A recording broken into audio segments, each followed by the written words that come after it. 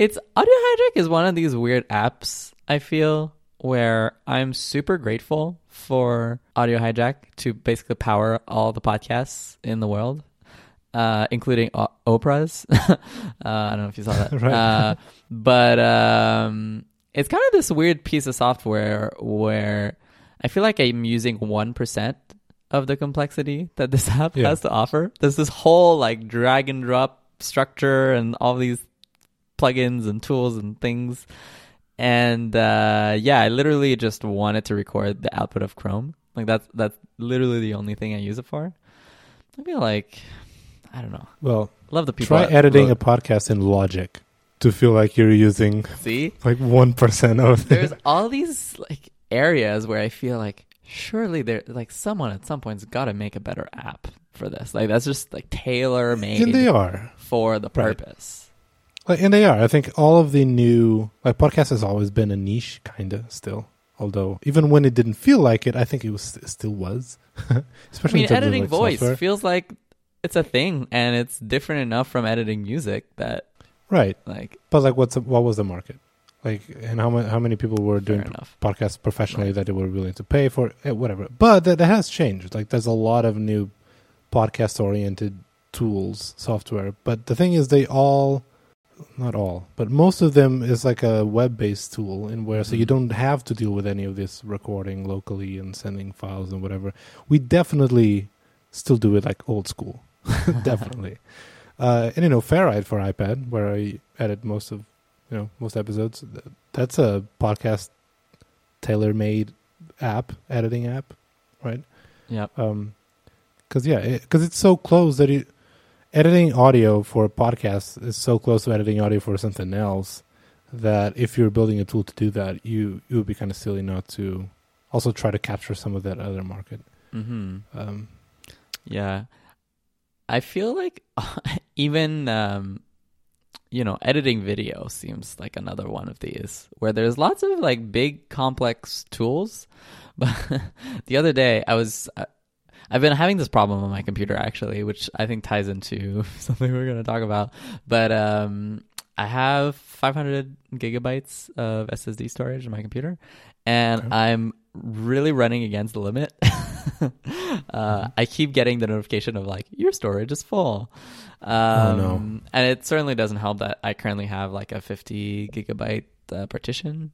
But anyways, so I was cleaning up my computer and it was like, hey, you have like 2 gigabytes in iMovie. And it's like, okay, I don't even remember the last time I used iMovie, which was years and years ago. And it's like, I open iMovie and iMovie has this whole like project management and these like, there are projects that live inside of iMovie and all this thing. Like it's just so complicated for nothing. Like I really just wish there was an app I can drag some audio, some video files and audio files into it, and it's just like one thing. Like that I don't have like a whole like we're gonna manage all the video you've ever recorded and try to load this into a library and like make this whole complicated thing. And then you want to do something really simple in iMovie, and it's like, oh no, sorry, you can't do that. I haven't used iMovie recently, so I don't know what those examples are, but I remember last time I did. Oh, I think I wanted to edit a video that was not in a like traditional widescreen aspect ratio, and it's like, no, iMovie it doesn't do that. Right? It's just like simple features it's missing, and then it has these whole like areas of complexity that you're like, I really just like don't want to use that. So I've been using LumaFusion for any video editing on the iPad. It's been great. I think when it comes to video, we do have more options than audio to edit video, and I feel like the spread has always been kind of nice. I feel like you had something like I don't know QuickTime for super simple trimming or something, and then you had iMovie right in the middle, and then you had Final Cut, and those three kind of like covered the whole spectrum. Now, in my opinion, the issue is that Apple never really embraced how people are using video nowadays. So all of these three tools in a lot of similar tools. They were allowing you to make video, like movies, right? Mm-hmm. Like the 16:9, like family movies. And the thing was, like with iPhones and smartphones in general, and especially with Vines and stuff, since then, the way you capture and you post videos it's so different than the traditional like home movie. And Apple never really like catered to that audience and into that use case. So that's why, like, last week, 2 weeks ago, whatever, we mentioned that Clips was updated to support portrait, like aspect ratios and stuff. Like, wow. Only now, you're like acknowledging that's a By thing. the time it launched, it was already, it had already been like months, if not years, since we were doing stories. And I think something similar happens in the way Apple, like on the Mac, handles projects and files and all of that. Like, iMovie is messy. Logic too. Don't get me started on Final Cut Pro like libraries and it's, I don't know. I'm just trying to edit, like slice a couple of videos, and I'll put something together for like a 1 minute video, and I have somehow this like 5 gigs of like files of stuff, and I have no idea how to manage that. And what can I delete? What can I not? I have to say that for any one of the best video editing tools and capturing, I guess, on a Mac, in my opinion, is ScreenFlow. Something I've been using for years. So that's the thing I was using. Fuck, wait, Zoe. Keep that in, please. It's my cat. She keeps eating my plants. Anyway, what was this? ScreenFlow, right. So that's the thing I started using when I was editing sketchcasts, those like tutorial screencast thing. Yeah.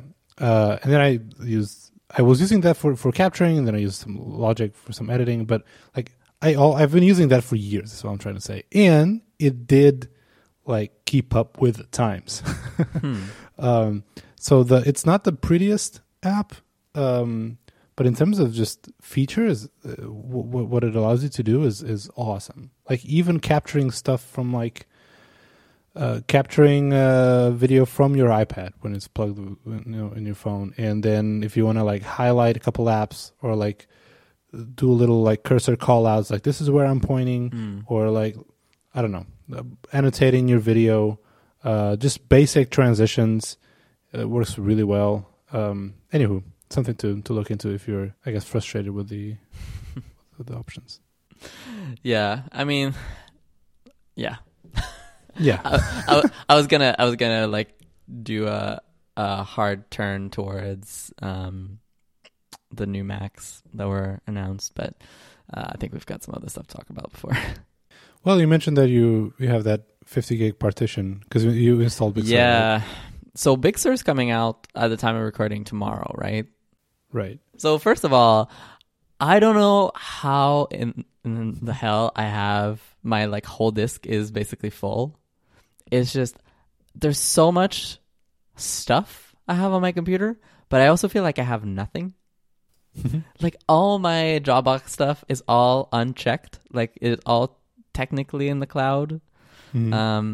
But it's weird. Like some stuff Dropbox says, no, it's in the cloud. And then if I look on my Mac, the Mac says, no, it's on your Mac. And who knows where it is? It's kind of like in between, I guess. I have a whole bunch of stuff in like just other, right? Like where it like doesn't know. So I've been trying clean my Mac. Yeah. And also it's crazy. Like I don't like running this kind of software because I always feel like I shouldn't need, like it feels like antivirus software, right. And I think they do have an antivirus like part, but if you don't have Clean My Mac, like what are you doing, honestly? Like, at least for me, using it's insane how much stuff is just on your computer. Xcode was taking like an insane amount of storage, like insane. Like, I forget how much it was, but I think it was close to 50 gigs. It was just like, it was just Xcode. And it's just, what? how is that possible? And it's like, oh yeah, Xcode has downloaded like the simulator for every point release for the last like 10 years for like the 20 devices that are in the list. And it's just, what? How is that possible? Like that's just, there's a lot of stuff where I feel like the storage management, I think everywhere, like it was bad on iOS and it's bad on the Mac. Yeah. But if this is not something that you do some maintenance, regular maintenance, it can get out of hand real quick. And especially if you're just like, well, I never looked at how much like crap Xcode was taking up. And I don't know, I guess I have been using the same basic like OS 10 install since, I don't know, since Leopard or whatever. Oh my God. Like years, been years. Wait, but you've changed computers happens. since. And I feel like it gets to a point where if you're fighting the system, like it keeps sending you the alert saying, yeah, you're running out of space, and you just keep, okay, I've deleted this one simulator, I get 4 gigs back, and you stop annoying me now. And like 2 days later, like you're back at the same place. I feel like once you're there, it's really hard to get out of that hole. Sometimes I'm like, you know what, screw it. I'm going to nuke this partition, start from clean install. I don't know. I'm trying to think like when was the last time I started from a clean install. I think during the 4 years in Netlify, I think I had like 2 laptops or 3 laptops maybe. And so I've done, I'm sure that at least at some point, one of those laptops I decided to start from scratch, which feels good in a way. It's like just a good opportunity to like rethink some of the software that you have. Like, do I need 4 video editing tools? Do I need these 3 calculator apps? Do I need, all the to-do apps? I do now, but yeah. So, have you considered maybe starting from scratch? Yeah, I'm a huge fan of starting from scratch. Every new computer I get, I always start from scratch. I don't think I've ever migrated anything. I love that lifestyle. It's like a starting fresh from start scratch lifestyle. Yes, because I don't know, just stuff accumulates. And honestly, most of the time, like it's very rare that you need like the old stuff. And so I don't know, like I'm as we speak now, I'm like, I have my Dropbox. Pretty much all of the stuff on the Dropbox is supposed to be this offline mode where it's not locally stored on my computer. Do you have Smart Sync enabled or whatever they call it? I use Google Drive for almost everything, like the documents and stuff like that. We use Figma. I use Sketch on a bunch of things. I have, things, and I have a handful of, websites like the layout website and stuff like that. But it's really minimal, like the stuff that I have on my computer. How is that filling up 500 gigs? I have no clue. All my pictures are supposed to be in the cloud. I never even open the Photos app on this Mac. But have you run that Clean My Mac thing to see, do a scan and see? There's just lots of little things, but I don't know. I just don't feel like I need any of it. Okay. That's fair enough. So yeah, I want to do that, but now it's like, okay, what is the right set of operations for me to get in that state? Because right now I have a separate partition where I have installed the Mixer beta. I've been using that, honestly, and that, like we were saying, that partition has nothing on it. It has 3 apps, and I've been able to work from this partition for like the past, 2 weeks? Without any problem, really. So I kind of want to just go with that. But so I'm guessing I'll have to do some form of backup of this computer. But then where do I back all of this up if I have to have 500 gigs? I think I have a small SSD, but I think it's 500 gigs. So probably maybe I need to purchase like a 1 terabyte SSD so I can do a full backup of this computer. Then do I restore, then update? Or do I update first, then restore? Okay, there's a lot to unpack here. And by the way, listeners, disclaimer. Kevin Clark is a person who does not make any backups of the computer. So just, this is what we're dealing with right now. Yeah.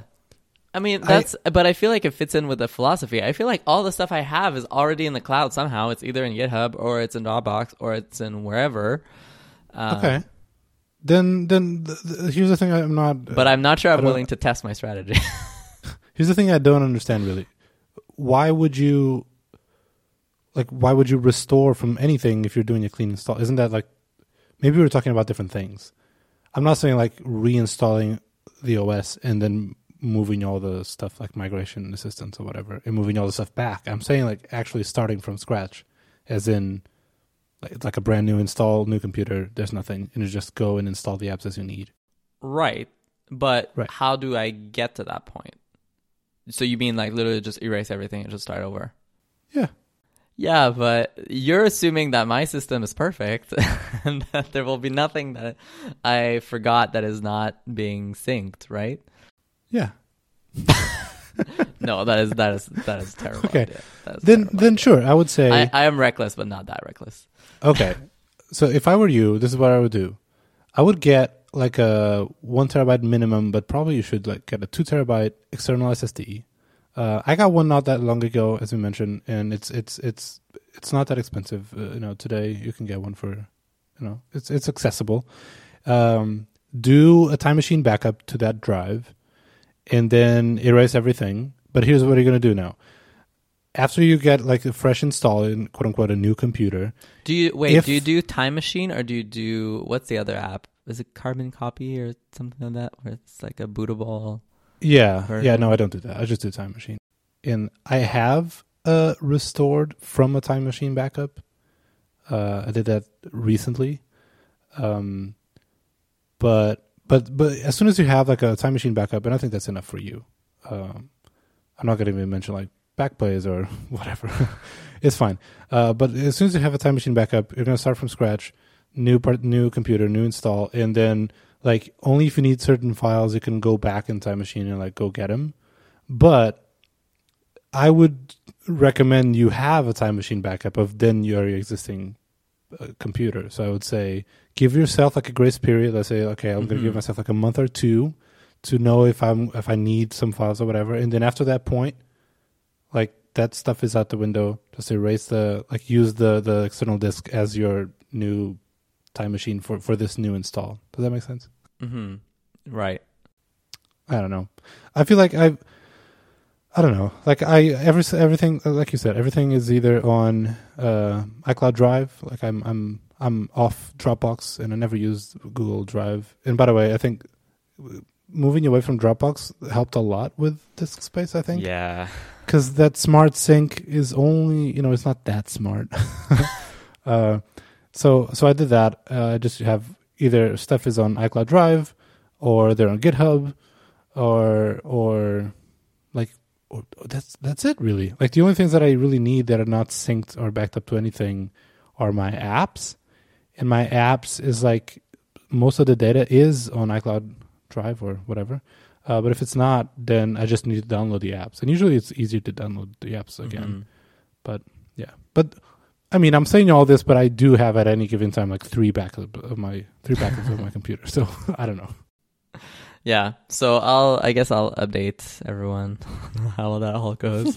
Not looking forward to it. What I might end up doing is just remove the partition and then update to Big Sur and kind of postpone the decision of like what to do with all this mess. The desire to run without Dropbox is very strong. Do you plan, and maybe this is a good segue into our topic, but do you have any plans to get a new Mac anytime soon? Do I plan on getting a new Mac? Yes. Anytime soon, I don't know. So this computer, like, is past its time. Like, it's honestly, the keyboard is like, it's totally broken at this point. The Bluetooth keeps shutting off, and it seems to be occurring more and more frequently, which means that oftentimes in the middle of like a hangout, everything will kind of like shut off. Like I won't hear anything. but it's a weird, like, Bluetooth is shut off because the computer doesn't realize it. And so the computer still thinks Bluetooth is working, but none of the Bluetooth peripherals are working. Like the mouse doesn't work, the keyboard doesn't work, nothing works for like usually like up to 5 minutes.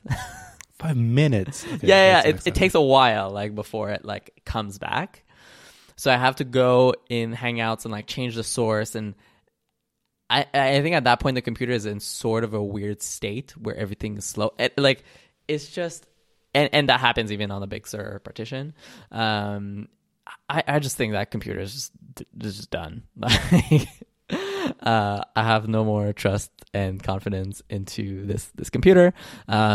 My display is also, I would say, it's still, I mean, I'm tolerating it, but I'm looking for the first opportunity I get to replace it because it has extreme ghosting situation. And in I just realized in the new partition in Big Sur, I didn't do the thing where like the dock automatically hides.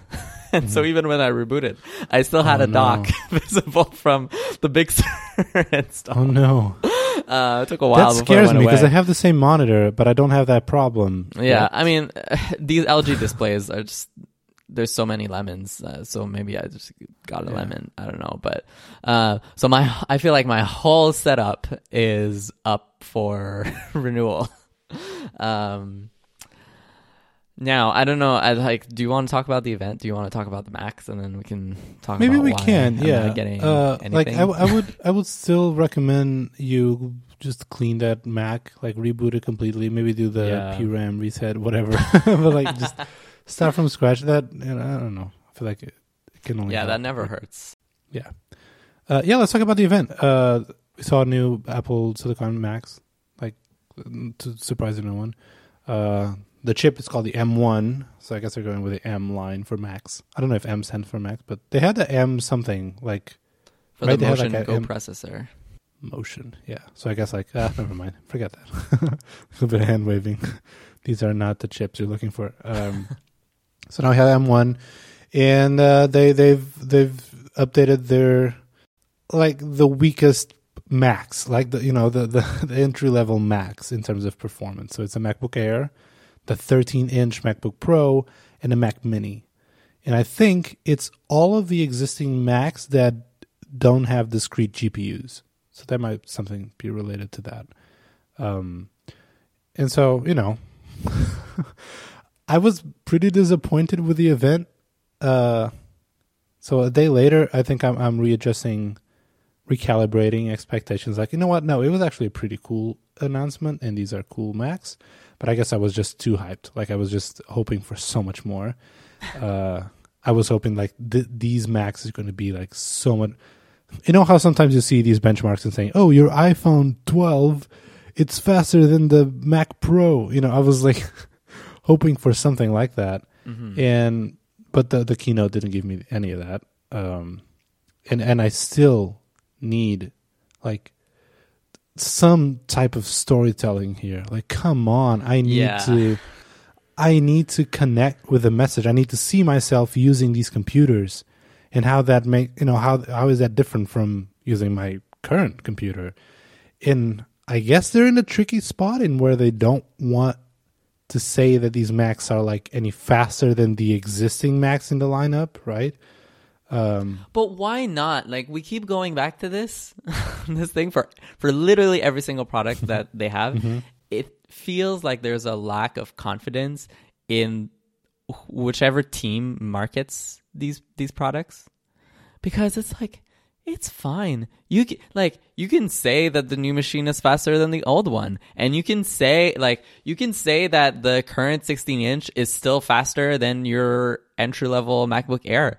That's okay. You need to have the confidence that your consumers are going to be smart enough to understand it, and it's all about how you pitch it, right? They don't want to say, "Oh, the existing 16-inch is faster than this new MacBook Air that we're introducing."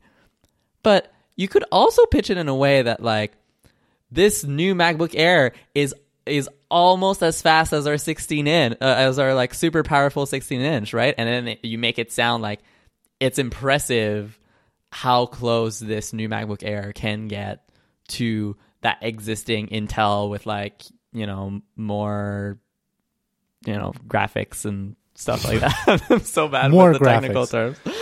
Like I just don't feel like they're talking to me like I'm like they're not connecting. Because as soon as they say that, like, one, they can't say this MacBook Air is faster than the 16-inch like MacBook Pro that we sell for 3 times the price at certain tasks, because then people are gonna some sort of customers will buy this instead of a more expensive machine, and Apple will make more. Yeah, and money. they should. Like, I don't think they should. I don't think they should rely on.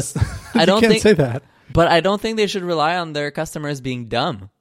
Honestly, like, if you rely on your customers being dumb for you to make more money, then you don't deserve that money.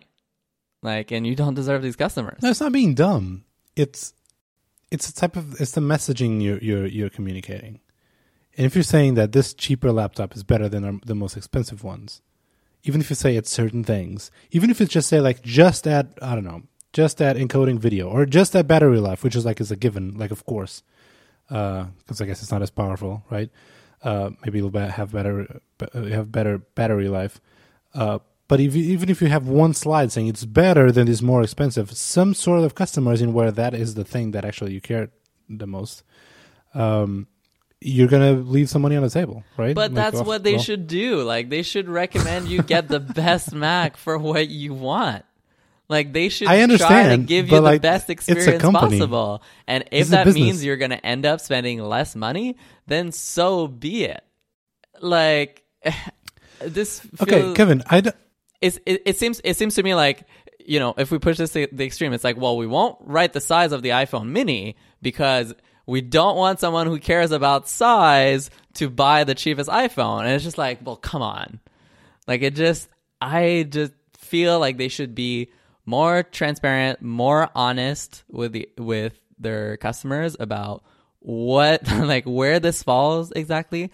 Like, and I maybe had the opposite of you, where during the event, I got excited because it's like showing like 3 times better, like 10, like, you know, 6 times, or like impressive numbers. But then you're like, but wait a minute, you're comparing to what exactly? And it's like, yeah, it was never clear. Never clear. Best-selling PC chip or whatever. Or like 98% of something. Like, it's just so hard to understand. What do you actually mean here? Like, there's nobody can disprove what you're saying, because like you're not really saying anything that anyone can verify. Like, I just think maybe that's like a defense mechanism, you know? It's just bad. It goes back to, I think it's like the different ways of doing these events, and like, you should get out in front of what people want to know about your machine. Like, we shouldn't have to rely on like Geekbench numbers and all these things to figure out like, okay, so should I be getting this machine? Right? Like, Apple could have said like, hey, this machine is so much better than your current machine that you're using, and I would have been maybe on the fence to upgrade. But now I'm like, hey, I have no idea if this is actually any faster or better than what I'm doing right now. They showed a lot of impressive numbers, but compared to what exactly and how? Like, it's just, I don't know. I just don't think they had a good story to tell, or like, I didn't feel like I left this event smarter than I entered it. Like, if anything, the event made me feel dumb. Like, I have no idea what they're talking about half the time. Like, I don't know. I just didn't think that was a good event. Even if, again, all of this thing, like, people will always like say, oh, then will send me articles like, look at how great these machines are. I'm not talking about the machines. I'm talking about the event itself. Like, these machines, by all means, look great. Like, I'm excited to get a M whatever chip in my computer, and I think the gains are going to be significant.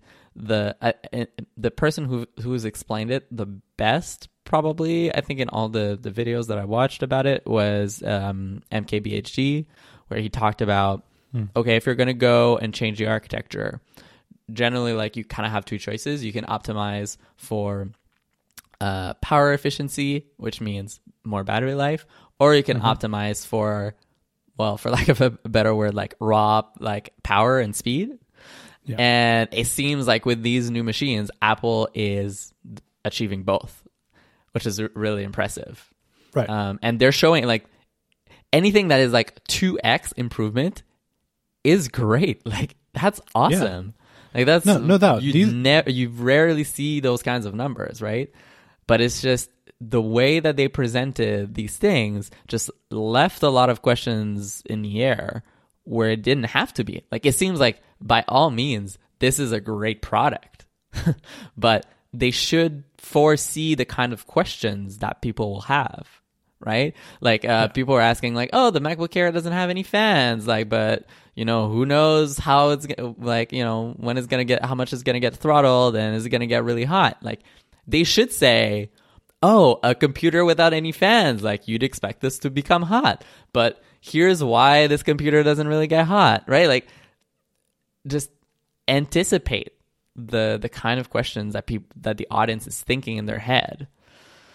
So, yeah, I agree. I think it was very underwhelming. The source of my disappointment, I think, was like, yeah, I knew, we kind of knew what to expect from an Apple Silicon, you know, chip. We knew because we've been seeing them in iPads and iPhones for years, and Apple has been really good at designing and building these chips.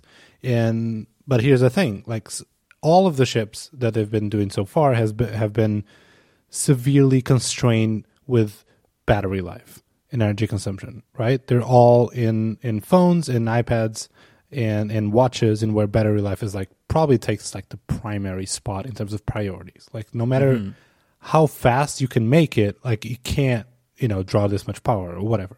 So when we heard about putting these in Macs, I'm like, oh my God, what can they do in where, even on laptops, like, okay, but you have way more battery available to you. And if you do it on a desktop and where battery life is not an issue, then, oh my God, how far can you push this, right? If all of a sudden that number one constraint in your, you know, when you were designing and building these things, if that's not an issue anymore, like, how far can you push this? So I was already like trying to imagine what these new computers with this chip would allow the computers to be, even like form factor, right? Like having no fans. We know that that's something that you can get away with these chips, because again, iPads, iPhones. So all of a sudden, if you're designing a laptop case in where a fan is not something you have to worry about, you know, all of a sudden, what kind of creativity do you unlock with that? And I think that's why I was so hyped. And looking at this event, effectively what we got is like the exact same laptop, but with a different chip. And that's something we even talked about here. Like, that could be a strategy that Apple could take as like the first products with these chips. And that's exactly what they did on the Intel transition. It was pretty much this Mac, like, you would have no way of knowing that this had a different chip in it, right? Different architecture, like, because it's the same. And I think that they did the same right now this year. Again, it's like, okay, it has better battery life, it has way better performance. So it's like you said, there's no compromise. It just got better in two opposite fronts, right? It's great, but I was expecting that other thing. Like, even just the fact, like, oh, I'm sure that they can probably make the MacBook Air as thin as like the previous 12-inch MacBook or something, right? Like, I'm sure you can do that. And when they were introducing these Macs, and it was becoming apparent that, I guess, you know, there's really nothing else here. It's just the chip. Like, come on, just make the bezels smaller. I don't know. And this has nothing to do with chip architecture, but it's like, hey, you're designing a new product. I don't know, 10 years after you designed this basic laptop enclosure, this shape, this casing. Do you want to do something new? And then when they announced the Mac Mini, I was like, oh my God, this is it.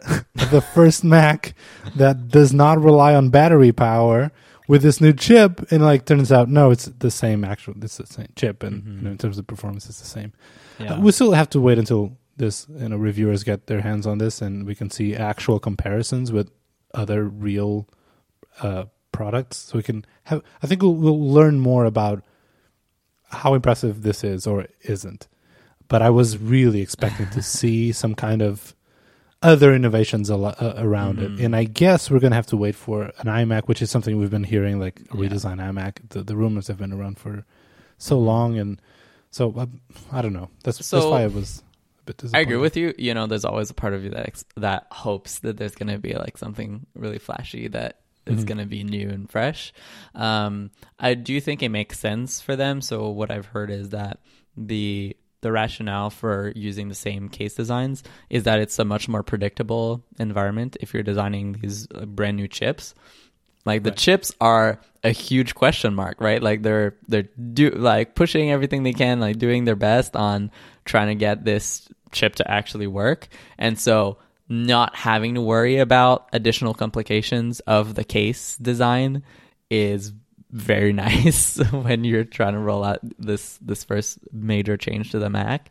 And so it makes sense that they're sort of like targeting that. It's like a known quantity where they don't have to worry about the case design too much.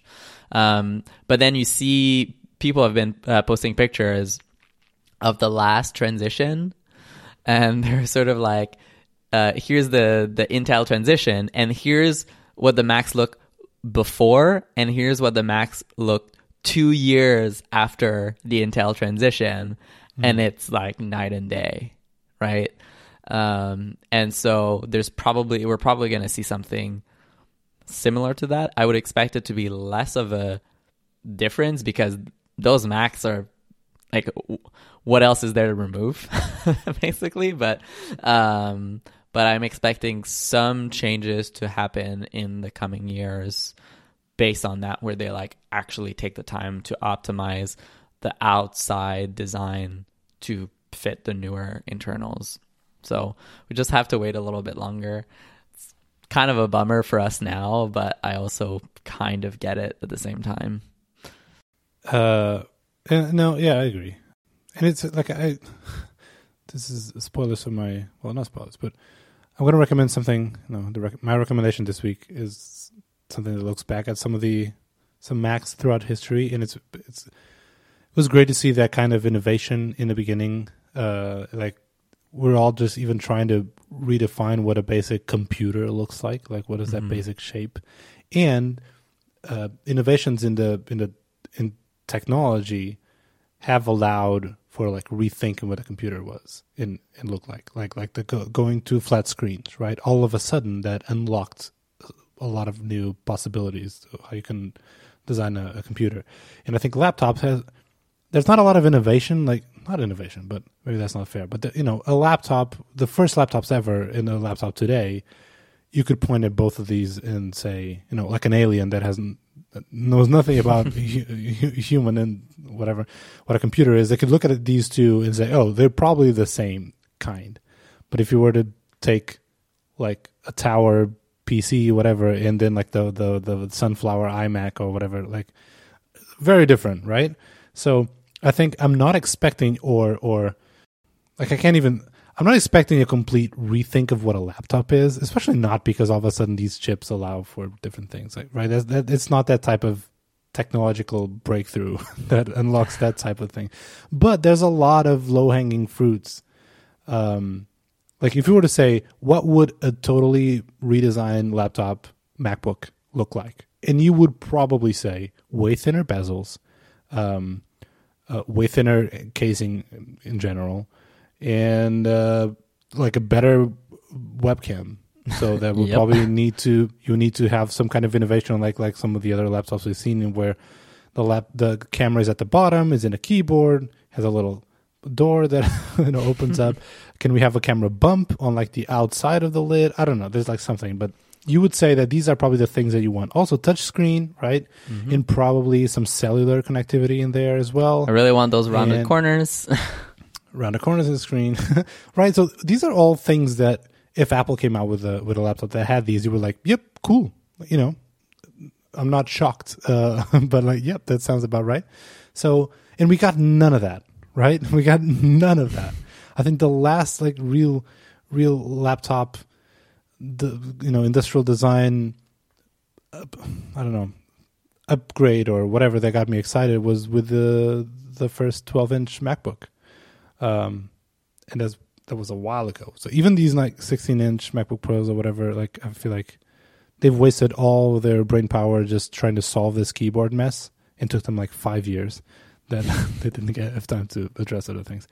Anyway, I don't want this to be too ranty. But did you see though? Apparently, so what Apple has done is like they've upgraded essentially like all the entry level Macs, but they are rumored to be like working and planning on like announcing / launching the a new 16-inch and a new 13 or 14-inch MacBook Pro in like Q2 or Q3 next year, and those are rumored to have a redesign of the case outside. So it seems like they're coming. Just right now. I'm not. Yeah, I know they're coming, and again, I'm hoping on all these major redesigns. It was just that I was somehow hopeful that we would see that in these. But in looking back in hindsight, I feel like this probably is the safest, best strategy. In where, hey, we announced a transition, we pre-announced it would take us 2 years, but we want to get something like out the door already. Have these chips out and about, like people using them. We can test them. We can learn, and have that out while we work on the other machines. Yeah. Yeah, and there's also the rumor now. I hear 24-inch iMac. I don't know. Like, hey, I actually wouldn't like 24-inch because I currently have a 27-inch. No, but display. That has to be the smaller one. You would think.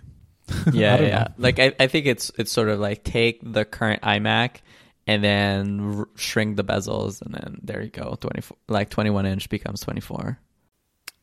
Maybe. And then I'm expecting like. I forget the current dimensions of the Pro XDR, but the current iMac size to be roughly Pro display shaped.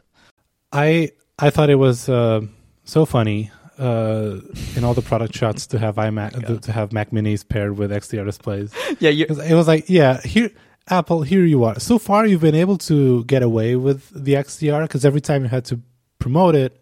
In any marketing material, you would pair it with the Mac Pro, which is also so expensive. So it was clearly like a high-end, professional, market. But now here you are, Apple, trying to sell this Mac Mini. It's the cheapest Mac, right? It's like even cheaper than a MacBook Air. It's the cheapest Mac you have. It's cheaper than the stand for the display. Yeah. But it doesn't have a display. How are you going to market it? How are you going to promote it?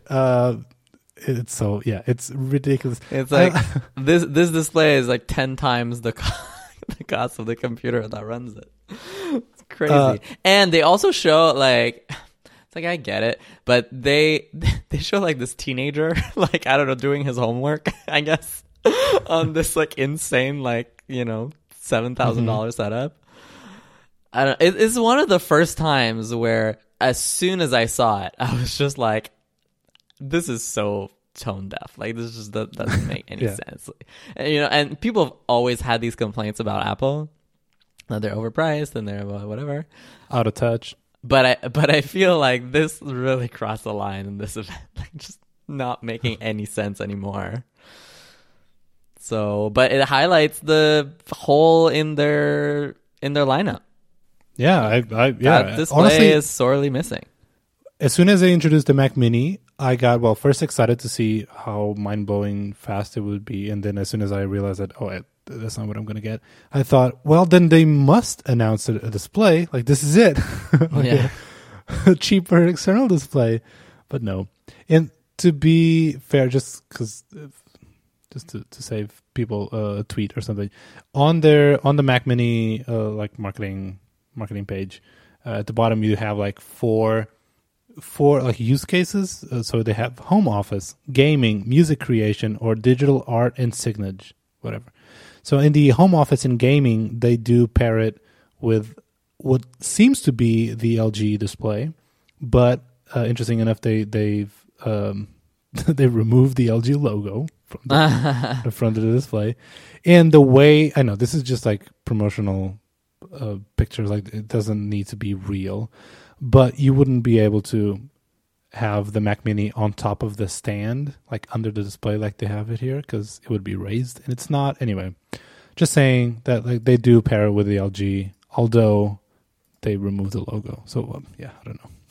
I don't know how LG feels about that. I'm gonna be honest. Like if the reviews come out and like this Mac Mini is significantly faster than my current 16-inch MacBook Pro, which I'm not expecting that to be the case. But if that happens, I would consider getting a Mac Mini. To be honest, because it's not that expensive. It's way cheaper than my current MacBook, so not that expensive, and it would be a way to get into the whole ARM, Mac, Apple Silicon chips, and it would be a faster computer. And I already use my MacBook as a desktop, anyways.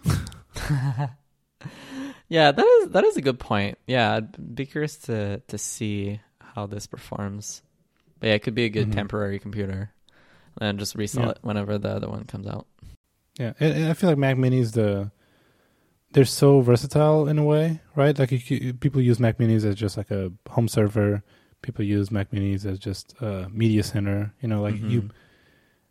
It's in that price range that one could possibly see it as like a hobby computer, right? Yeah. Anyway, looking forward to see the reviews. So I think they ship next week, right? So I don't know when to expect these. Yeah. The coolest part of the event, when we saw Cable. Yeah. I was like, we saw him like at the beginning, like for maybe like 1 second. I was like, that's Cable.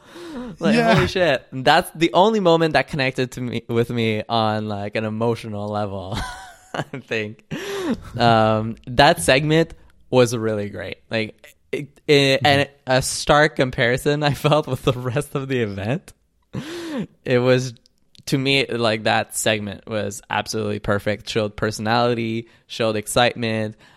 It was a great way to showcase developers. Like it seemed like it was a great example of Apple getting developers and letting them like bring out their sort of weird side, and letting sort of the developers in a way talk about this product.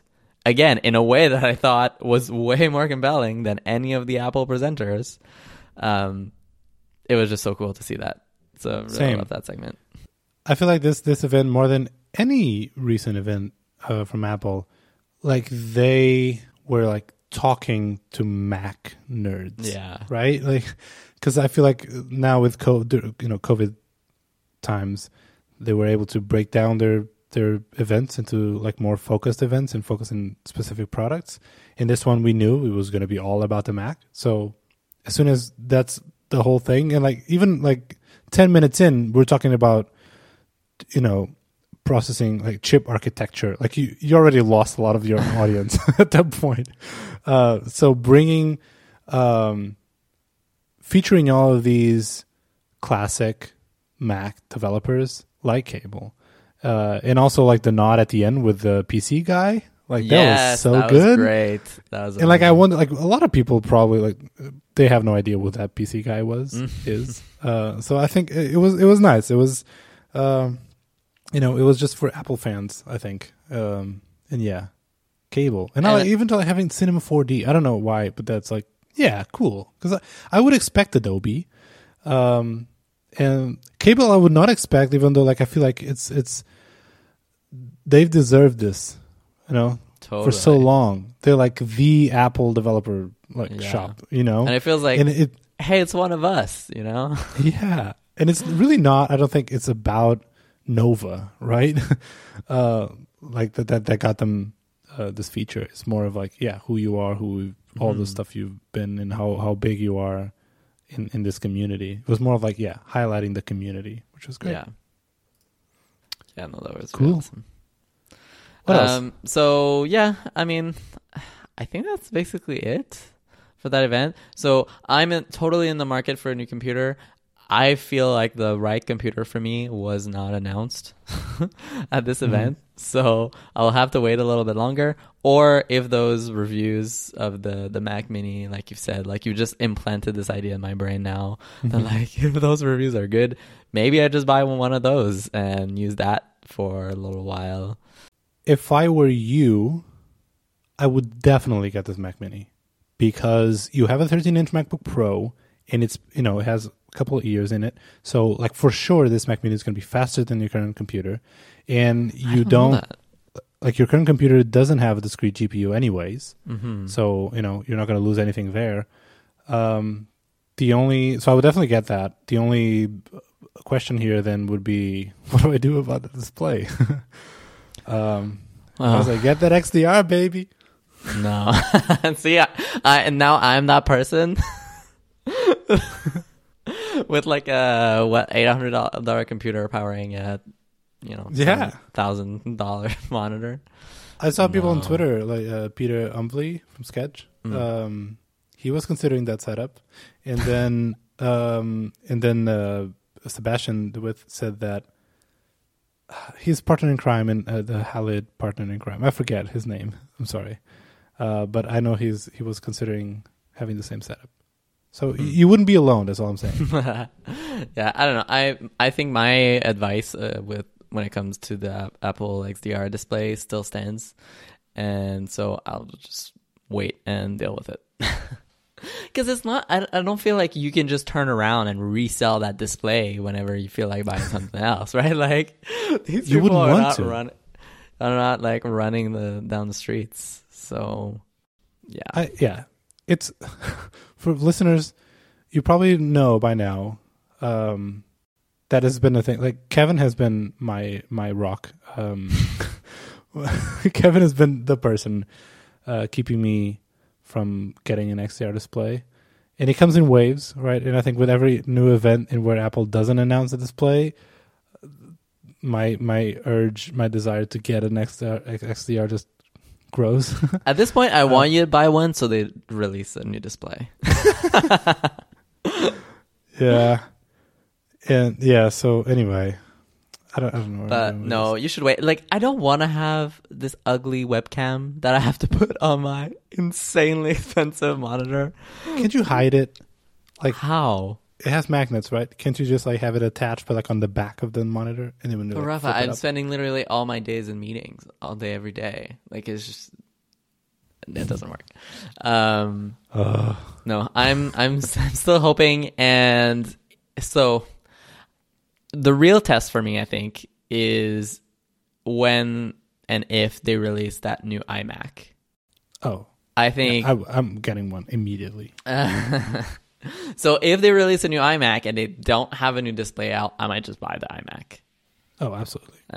And by that time, like assuming that it's probably going to take a year. Even if you get a Mac Mini in the meantime, like I would say it's still worth it, and you can probably resell it easily, or just give it another use. Well, I don't know. I don't really think I have other uses for it, but well. All right, can we just talk about Big Sur a little bit? Yeah.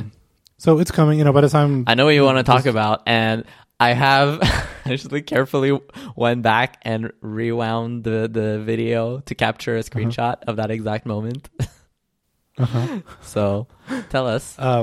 Okay, well, no, actually, I'm going to throw you a curveball here, and I'm going to actually start with a different thing. I want to say just a word of appreciation. I think this Big Sur wallpaper, the colorful waves thing, it's freaking incredible. Yes. It's the best wallpaper in a long time. I can't say how big of a fan I am of this freaking wallpaper. I have it on all my devices. Like, I strong recommend you use it. You set it as the wallpaper on your phone and iPad because it's way more vibrant than like the iOS 14 ones. It's great. I love all the promotional shots, especially if you pair it with like dark mode. Because I'm looking at this in the Mac Mini homepage, like with the darker background. This gradient, but not really a gradient, but like whatever. What a win. Home run for Apple. Good job on this one. Yeah, and as we were talking before, I felt like I didn't deserve the wallpaper until I upgraded to Big Sur. And so I'm allowed that wallpaper when I'm on the Big Sur partition, but here I don't have that wallpaper. So excited to have it all the time on all the, well, not all the partitions, incredible. But you know what I mean. Yeah. So cool. So let's talk about probably the elephant in the room. I've tweeted today that like at some point during the event, you could see a screenshot of the iWork suite of apps. So you could see Keynote, Pages, and Numbers, and Keynote was on the foreground. So you could see for like a second the UI for Keynote. And we're big fans of Keynote. We've talked about it a lot. It's one of the best apps ever, in my opinion. Love it. So we've been talking, like we were really curious to see how it would look in Big Sur. And so I think we've seen it. Now, it's an odd one. I don't know how to feel about this. It's a weird one. I don't think it's a great redesign. And again, we're going to put links in the show notes. I want to say that I'm only 80% convinced that this will be the final design. I think that design might ship, but I don't think it will be the final design. Because it feels like, I think I even tweeted, it feels like they're halfway through the redesign. Like they didn't cover all. I don't know. So the biggest thing is we know that in Big Sur there's a big push for like a redesigned toolbar. One of the big things about that toolbar is that usually you lose color in all the iconography, and you by default you lose the labels in the controls. So if you've been seeing like teasers for Sketch for Big Sur or like some you've probably seen some redesign for Big Sur, probably that toolbar has no labels. Now, I wasn't aware, but actually, listener Trevor K tweeted at me that there's this WWDC session going over the toolbar, and so that it's called the expanded like toolbar style, and Apple even says like for more busy, crowded toolbars, you can have this style, in where they do show labels. So cool. Okay, so it's not going against the HIG, the fact that Keynote has labels. Yeah, but the HIG is like when you have to have, there's also this alternate style happens to be the old style for more advanced apps. It's kind of like you're writing the HIG around the idea that you weren't able to make every app fit your new design style. Right. Yeah. That's true, but I'm just saying that it's not like it's there, right? Mm-hmm. They created this variant for the toolbar with this use case in mind. Yeah. But now looking at, again, going back to the Keynote screenshot, the way they incorporated the sidebar with that still existing centered, but not really centered, like misaligned, but centered title bar at the top, and the way the traffic lights are like not aligned with anything, like this whole thing feels buggy. It feels like it's probably not what you want to do. Which was, again, let's see if they end up shipping this or not. And I guess by the time this is out, I guess people will know. By looking at this right now, it was odd. Yeah, I mean, I do think this is an example of how, like, some of the regressions, I think, in the UI of Big Sur. That imagine, because like, I think it wouldn't be that crazy to imagine what Keynote might look like, in a more Big Surified way, where you remove the words and Big Certified, Big Certified, sure. I just feel like it might be harder to use, right? Like losing the words, all these little symbols, some of them remain recognizable, but I think others start becoming unclear. Mm-hmm. And this is where you're like, oh, okay, well, your new design system has some like UX issues with it, I think. Mm-hmm. So, but I could see how they might be able to reimagine this a little bit. To me, this is like kind of like the menu bar on the right corner, where you have all the icons. Mm-hmm. When I install Big Sur, is like get as much stuff off of that top bar as much as possible. I kind of feel similarly here, where there's maybe another combination that they could settle on that deals away with a lot of those icons. So, for example, table, chart, text, shape, media, comment might be in this new design might be a better fit for like a insert button that's literally just a plus, and then that has a drop down where all of these elements have the icon and the label in the menu. And but so even if you go that route, which would probably make it easier to navigate, like, you know, scan the toolbar, but it would still be a regression because like you're just adding an extra click for all these interactions. Yeah, I mean, it's, again, I'm not saying this is the best, right. But it is a way to do it. And honestly, personally, I'm trying to think, when is the last time that I click one of those icons? I cannot remember when the last time. Oh, all the time. I click these text icons. And shapes. Maybe I don't know. Maybe I'm too used to using things like Sketch or Figma, where I just like duplicate an existing text section, or, okay. You know, use a keyboard shortcut or whatever. But there's a couple of things that I'm not a fan of in Big Sur, and yeah, losing colors and like this outline style of icons in toolbar, I don't think it's better. It's in my opinion a regression. It helps the overall like style of the OS, right? Like the visual. Because it could be if you just had, you know, like 3D shaped icons, colorful icons in there, it would be like jarring. It would break that feel. It wouldn't be as cohesive. But I still feel like it is a regression. And there's a couple like UI things that I don't think are very successful. Like which one of these toolbar icons is like a mode, like a selection, part of like a multi-selection, or it's just a button. In this case, the format, animate, document, it is like a segment control effectively. But I think the way the UI communicates that is very unsuccessful. Like, you know. Solo contrast. Same thing with the search bars. The search bars with like hilariously low contrast. Yeah. And it's weird, especially for the segmented control, right? Because they have an actual segmented control design. Well, they have both like, so... See, I'm looking at this. But not in a toolbar, right? Yeah, but okay.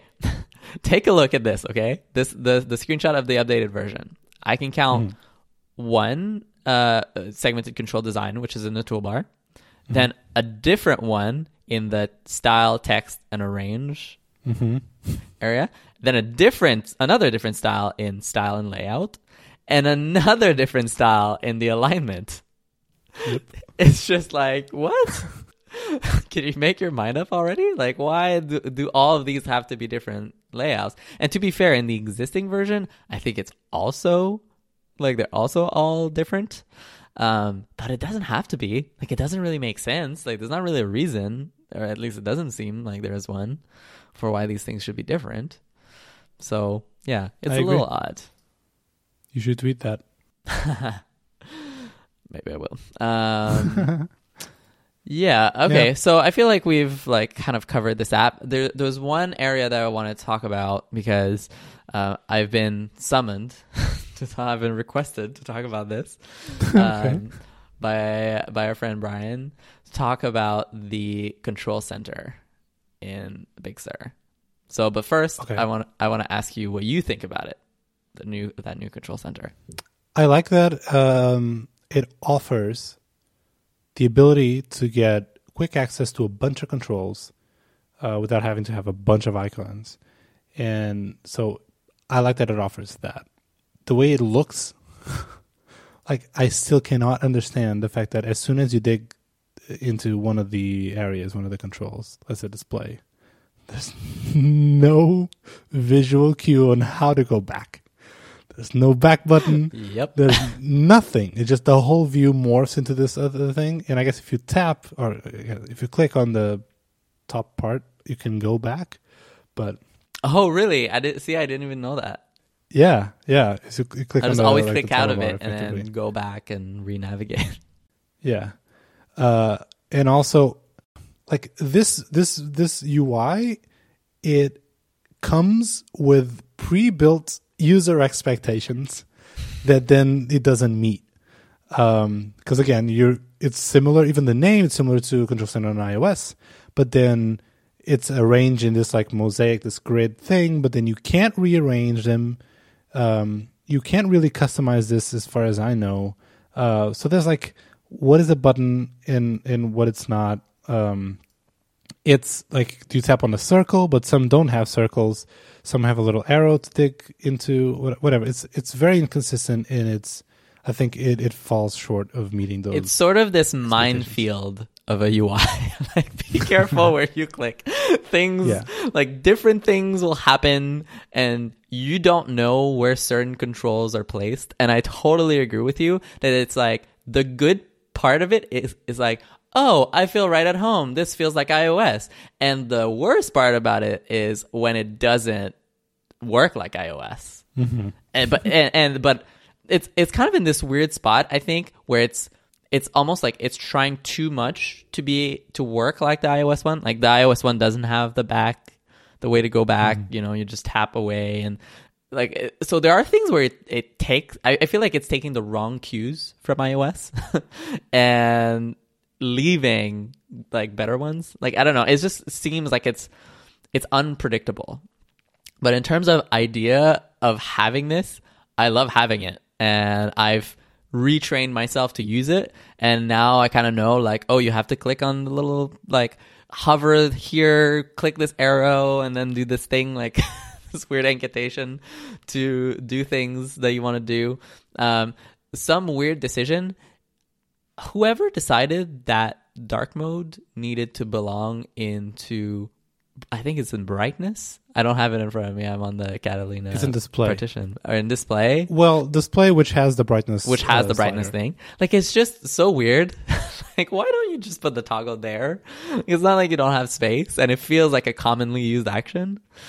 Like, there's a lot of like little weird things, but I do overall like it because there's more functionality there. It helps me clean up that top bar. Like, I was able to get rid of so many icons that I just don't need to have there all the time. Like, I got rid of, the volume icon. I got rid of the Bluetooth stuff. I got rid of the Wi-Fi. Yeah. You can believe it. Because I'm connected like 99% of the time, and that 1% where something's not connected, I'll find out what's going on pretty quickly. AirPlay is also gone. Like, you can tuck in a lot of stuff in there. And it's just, I prefer having that stuff all live within that space. And you can train yourself to use it. I also enjoy how it seems like it's maybe the first time where they've sort of made these icons show a more elaborate UI than just kind of like the simple menu. Mm-hmm. And I like that. Like, I think there's value in having something that's much more visual. Like, when you have music playing, it even shows like a little card with the currently playing song, and you can pause it from there. Like, there's a lot of nice touches to it. But yeah, like, I think they kind of got confused maybe a little bit with the parity with iOS. And it's both its strength and weakness at the same time. So as you were talking, I was like playing around with it, clicking around.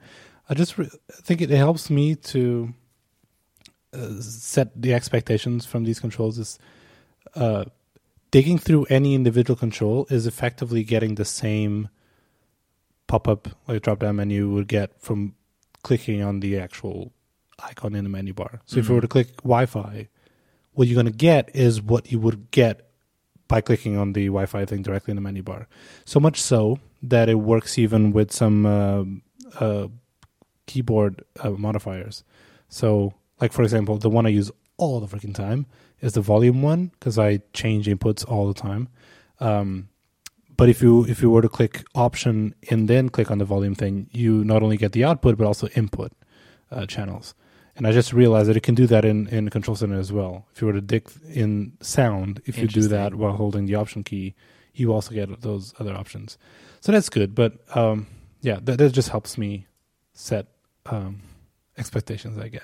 But yeah, still just like define what a clickable element looks like and doesn't. What is a toggle? I feel like everything that's a circle is a toggle, and then but the whole container is also clickable to dig in more options. That whole thing can be a bit confusing. And also, if you drag like one element, one item from the control center around, you do get like, not the preview, but like you do get like some, you're dragging it out, right? So you can drag it out. And if you release it, you get, you know that sound effect when you like remove something from the dock, yeah, you know, so you get that sound and you can visually drag something out, but you can't actually, like, you just get the sound, like the item is still there. Huh. Does that make sense? That's weird. Yeah, I think that makes sense. I think I get that. I will try that when I reboot. Anyway, but yeah, so I think it's a mixed bag, but generally more positive than negative. Mm-hmm. Cool. Yeah, I'm excited to see some of the Big Sur redesigns.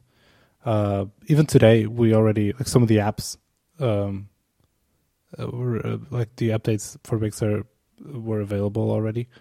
Apps in the App Store, so I've been slowly trying some out. Which one? Yeah, I guess by the Which one? Well, one is called Claquette. Do you know about this? Maybe I'm not pronouncing it right. I feel like you've recommended this app before. I think so too. Claquette. I don't know how you pronounce it. It's like a quick GIF creating tool. Like you record something, you export it as a GIF. That's been redesigned a little bit. I don't know. I've been having fun just looking at app icons. Did a good job with that one. Yeah, that app icon looks amazing. Anywho, cool. Is there anything else we want to talk about? Big Sur? Oh, actually, yeah. Triggered Siri. Sorry. So during that same event, or from the marketing promotional image, I don't know. At one point, there's like a MacBook Air promotional shot, and if you pay close attention, the mock-up, like the screenshot in that MacBook Air, in the dock, you can see icons that I'm assuming are like work in progress icons that eventually never shipped. But it's been interesting to see, like especially the iWork apps icons are very, very different from the ones that I'm assuming will ship. Huh. Those look really good, actually. Those are really good. I don't know about... Yeah. Kind of dig that. I don't know about the Keynote one, but yeah. Yeah, it's maybe a little bit too angled, but... but I love the idea. The real ones are kind of boring. Yeah. I agree. Anyway, very cool. In the show notes you can see those. So interesting that those accidentally shipped. Or not shipped, but were in these press. Yeah, slipped into man. I also can see that happening, right? Like, oh shit, sorry, I need the screenshot for the MacBook Air thing. Oh yeah, for sure. Like, oh, well, wait, I need a screenshot of the OS. Hey, Big Sur team, can we have a... Well, we have some, but it's not final. It's fine. It's just for the internal pitch deck. And then it shipped. Yeah. Cool. All right. Should we do recommendations and call it a night? Sure. Let's do it. Do you want to start? Yes. I do want to start. So, because this, I'm very much into the like Mac's story and whatever, thinking about the Mac. I want to recommend this series of articles, videos on YouTube, and most importantly, podcasts. It's the 20 Macs for 2020 series by Jason Snell. He's been doing this, I think, from the beginning of the year, actually, but I only started listening now, and it's every week. Jason Snell goes over and highlights. He highlights like a notable Mac from history. Not necessarily the best, not necessarily the most important, but just notable.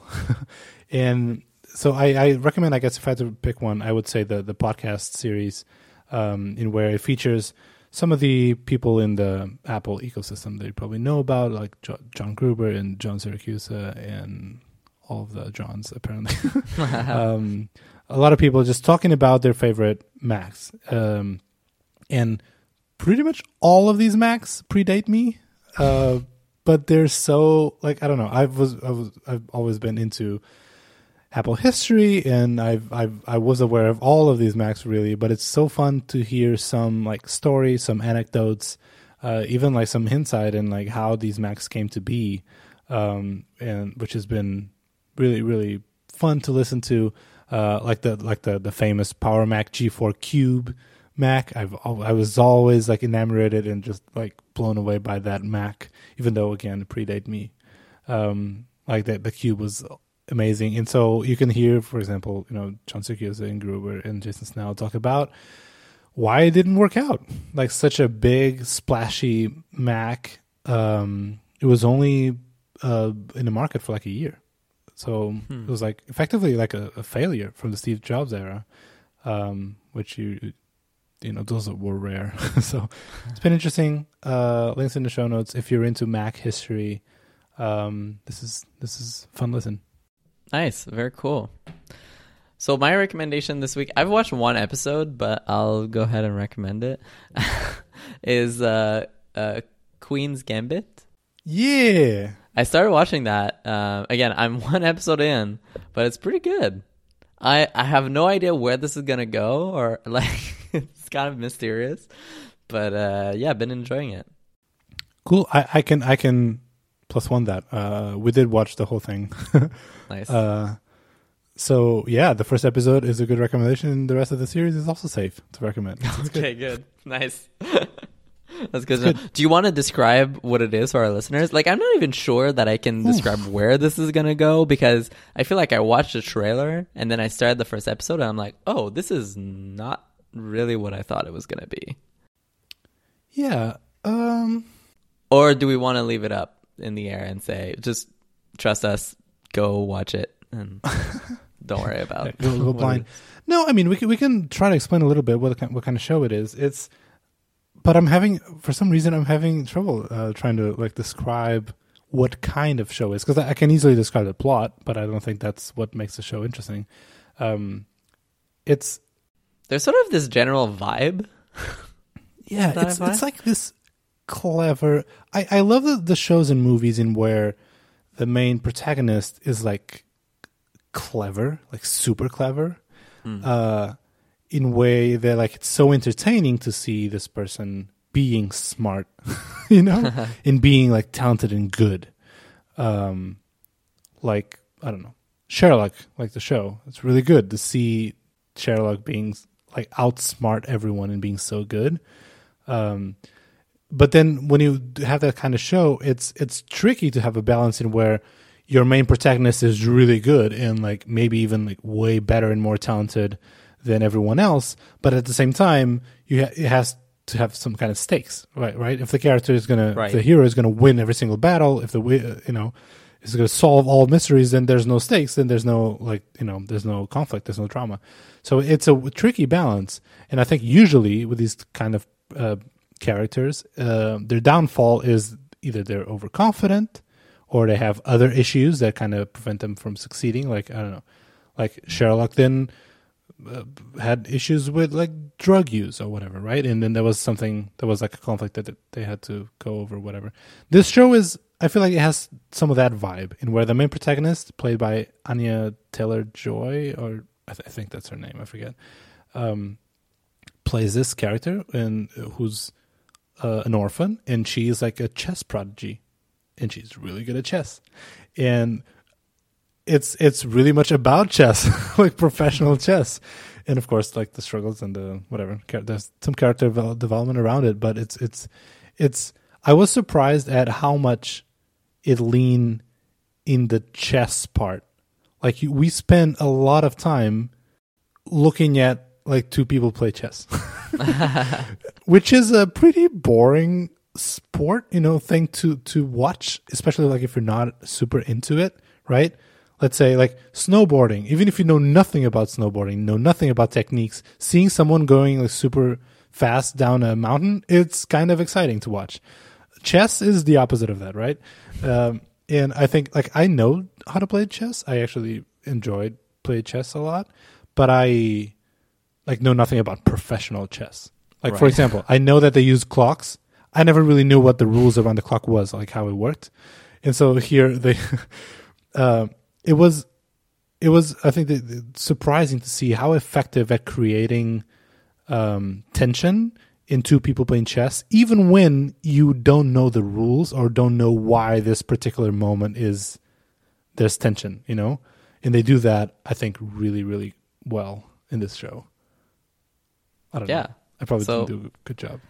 Again, I just started watching it, and it's good. But there's just, to me, again, and it's the same thing I think that you were saying, is that it sounds really boring. Like, even just watching the trailer, it's just kind of like, what is this going to be about? Like, I'm not sure. Like, even if you tell me, like, oh, it's this, like, competition, you know, for playing chess, you're just kind of like, okay, like, where's the drama here? But then you start watching it, and it really kind of, like, grabs your attention and makes you want to continue. There's something really interesting in that show. So, yeah, go check it out, and maybe I'll update my review as I keep watching more episodes. Cool. All right. I guess this is it. Let's call it a show. Follow us on Twitter at LayoutFM. I'm at Rafa Hari. Kevin is at Vernal Kick. And if you have any recommendations for us, you know, it's not fair. There's only us giving recommendations to y'all. We also want some recommendations. So tweet at us. Let us know. If you have any topics you would like us to cover, let us know. If you want to be extra, extra cool, leave us a review. And yeah, thanks for listening. We'll talk to you next week. All right. Bye.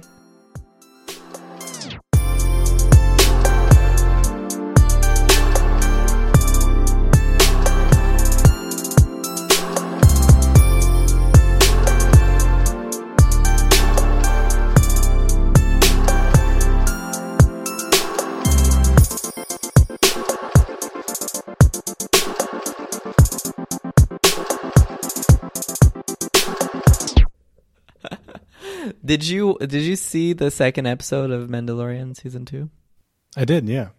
How awesome was that episode? It was cool. I really loved it. It was scary, like for a Star Wars thing. Mm-hmm. Yeah, if you're very afraid of spiders, I would not recommend this episode. How do you feel about Baby Yoda eating eggs? Poor lady's eggs. Oh my god.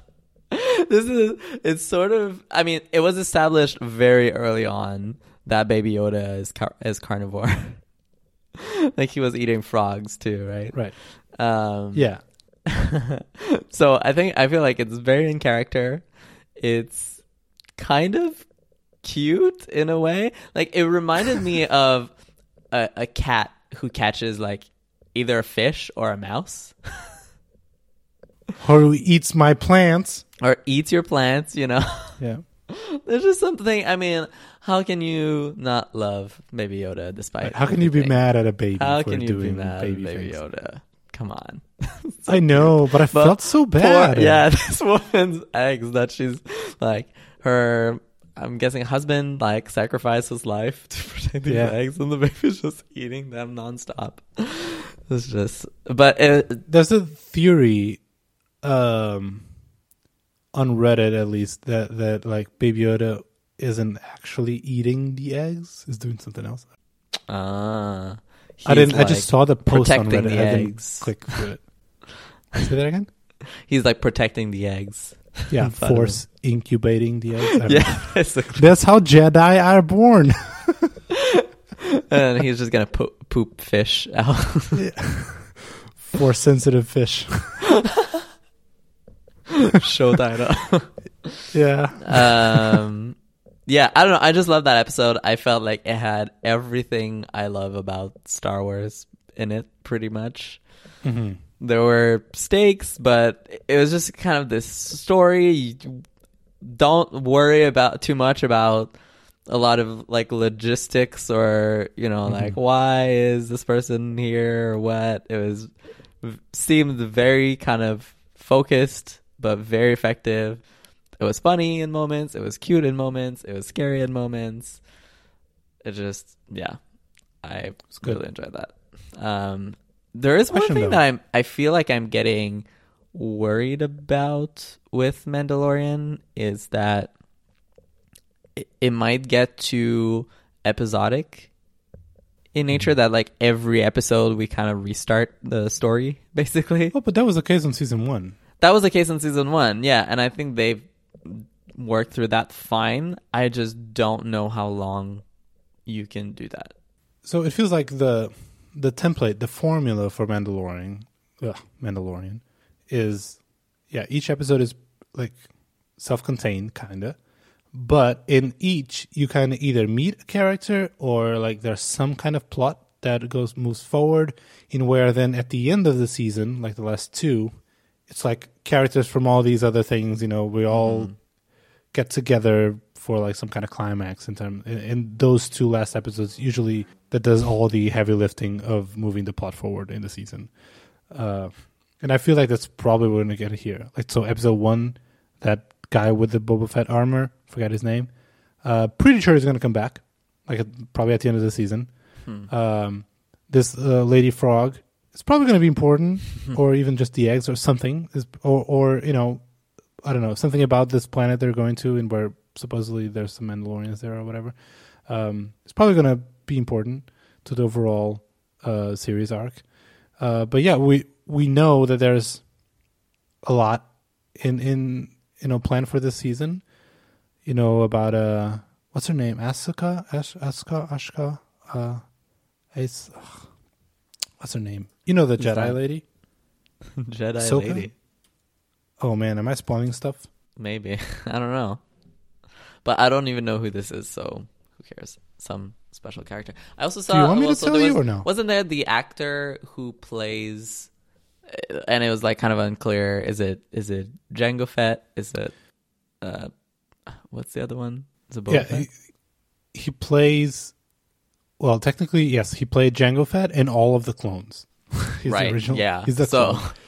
Who also, he had a kid who would become Boba Fett. So even though we never saw Boba Fett's face in the original trilogy, we know that's like Jango Fett's clone. So yeah, I totally missed it when I saw the episode. Only when I was listening to the Dan Morin's podcast. Nice. I was like, oh yeah, I guess I guess I recognize him now. But yeah, because you could see, like, the episode was like they might as well just play that dun dun dun. I was like, I guess it's I did for one. I didn't recognize this actor at all. Same. I had to look it up. Same. So okay, so shit. So you don't know about Asuka. Do you want me to tell you or no? Is that the woman with the 2 like long, floppy horns? Yeah. Another good show title. The woman with the long, fluffy horns. I wouldn't call it a horn, but yes, that's the. So, what do you know about this character? Nothing, except I feel like I saw her in some sort of animated cartoon or something. That's it. So, do you want me to tell you or no? I think. Sure. Okay, so it's pretty much at this point confirmed. Although I am not sure if the source of this was by any kind of official announcement or leaks, but it's like today it's pretty well known and confirmed that this character called Asuka, I'm probably mispronouncing this, I don't know, who played a major role in the Clone Wars show, that she's going to be in season 2 of Mandalorian, and she's going to be played by actress Rosario Dawson. Okay, you know her from Daredevil and Jessica Jones and whatnot. Oh, I don't watch those shows. No, you're talking about all sorts of shows that I don't watch. Rosario Dawson. If you Google her, you probably gonna recognize her. Anyway, and she's I think I recognize. That's gonna make her like biggest, the most famous actor really in the show so far. Anyway, So why is this important? Because Asuka, so this character, she was the Padawan of Anakin. She was like Anakin Skywalker's apprentice during the Clone Wars. And she plays a major role in the Clone Wars show. And she's like a super powerful, really good Jedi who then went into hiding during the Order 66 thing. So it's a major character. It's going to tie her directly to Anakin in the Skywalker, people in storylines. And it's going to be the first Jedi really to be in Mandalorian. So that's nice. That's awesome. It's going to be interesting. I'm really excited about that. And yeah, I just want Mandalorian to crank up the storyline like across the episodes a little bit more. Yeah, because I feel like otherwise nothing matters. It's just we just press the reset button every time, and it's like a cool exploration in set piece, and it's like a few short films, I guess. But I don't feel that emotionally invested into any of the characters really because of it, because nothing changes, right? Like we know Baby Yoda is not going to get killed, like for sure, and we know Mandalorian can't get killed either, because where's the story if there's no Mandalorian? Like there's it seems like everyone's kind of like a sideshow. Do you think, probably not in season 2, but like, do you think we're going to see, like, is Baby Yoda going to be Teen Yoda? Like Baby Groot and then Teen Groot. Yeah. Or whatever. I think at some point, yeah. But I'm not sure that it's season 2 or it's season 3. Right. Okay. But I have a hard time seeing how they can pass this up. Like, it will take a long time for him to age. It will take a long time. Like, this Baby Yoda is going to outlive Mandalorian, Mando for sure. Okay, I'm gonna call this. You know what? When like Mandalorian the show will end at some point, and then you will get a new show again at some point. Not saying that's right after. You'll get a new show with older Baby Yoda. Okay. I do think that Disney sort of painted itself in a corner with Baby Yoda. Because they wanted to keep him a surprise, and they didn't have a name for him and just called him the child for the longest time. I don't even know it's a him, by the way. Well, we don't even know if it's a him, yeah. And so we don't know who this, we don't have a name for this creature. And so the internet just named them Baby Yoda. And it's just become a thing. Like, everyone talks about Baby Yoda. And so it actually becomes difficult now to give that creature a name, because you're losing all of the sort of like brand equity you've built up in Baby Yoda. So they didn't anticipate the success, how popular Baby Yoda was going to be. So much for the fact that like there was no merchandising available like during the holiday season last year. Well, but part of it might be like it's a cost to keep the secret, right? No, I don't know. Really, Disney, like they couldn't organize to make merchandising sell toys. But how could you not? Like, it's so much more worrisome that they couldn't foresee that Baby Yoda would be a hit. How could you not? Like, how could you? I saw like the first frame where you see Baby Yoda on it, and it's like, changed the course of this entire show for me.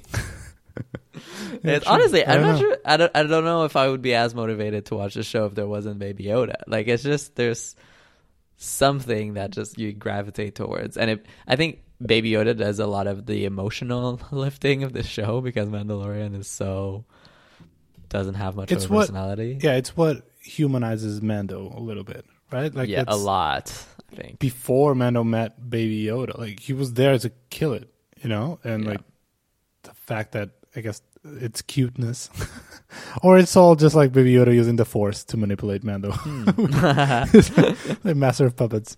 But I'll be looking for character development, right? Because we still felt like in the first season we still got that character development from Mando being more of this sort of like assassin type to discovering Baby Yoda. That happened very quickly, I will grant you. But and he hated the robots and learned to, you know, appreciate or be okay with robots. And like there's still been some sort of evolution. So I'm curious to see how that's going to play out in this season. Same.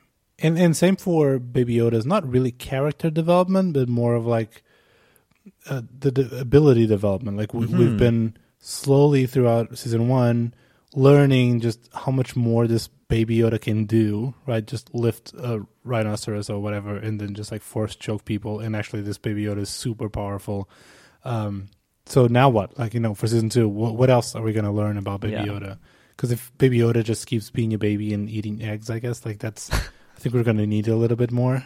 Yeah. Otherwise, we might lose some interest in Baby Yoda. I can't believe I just said that. No, never. I take that back. They're so much cuter when they're small. Yeah, that's true. Anyway, all right. Let's call it. I need to go to sleep. All right. Stopping the recording.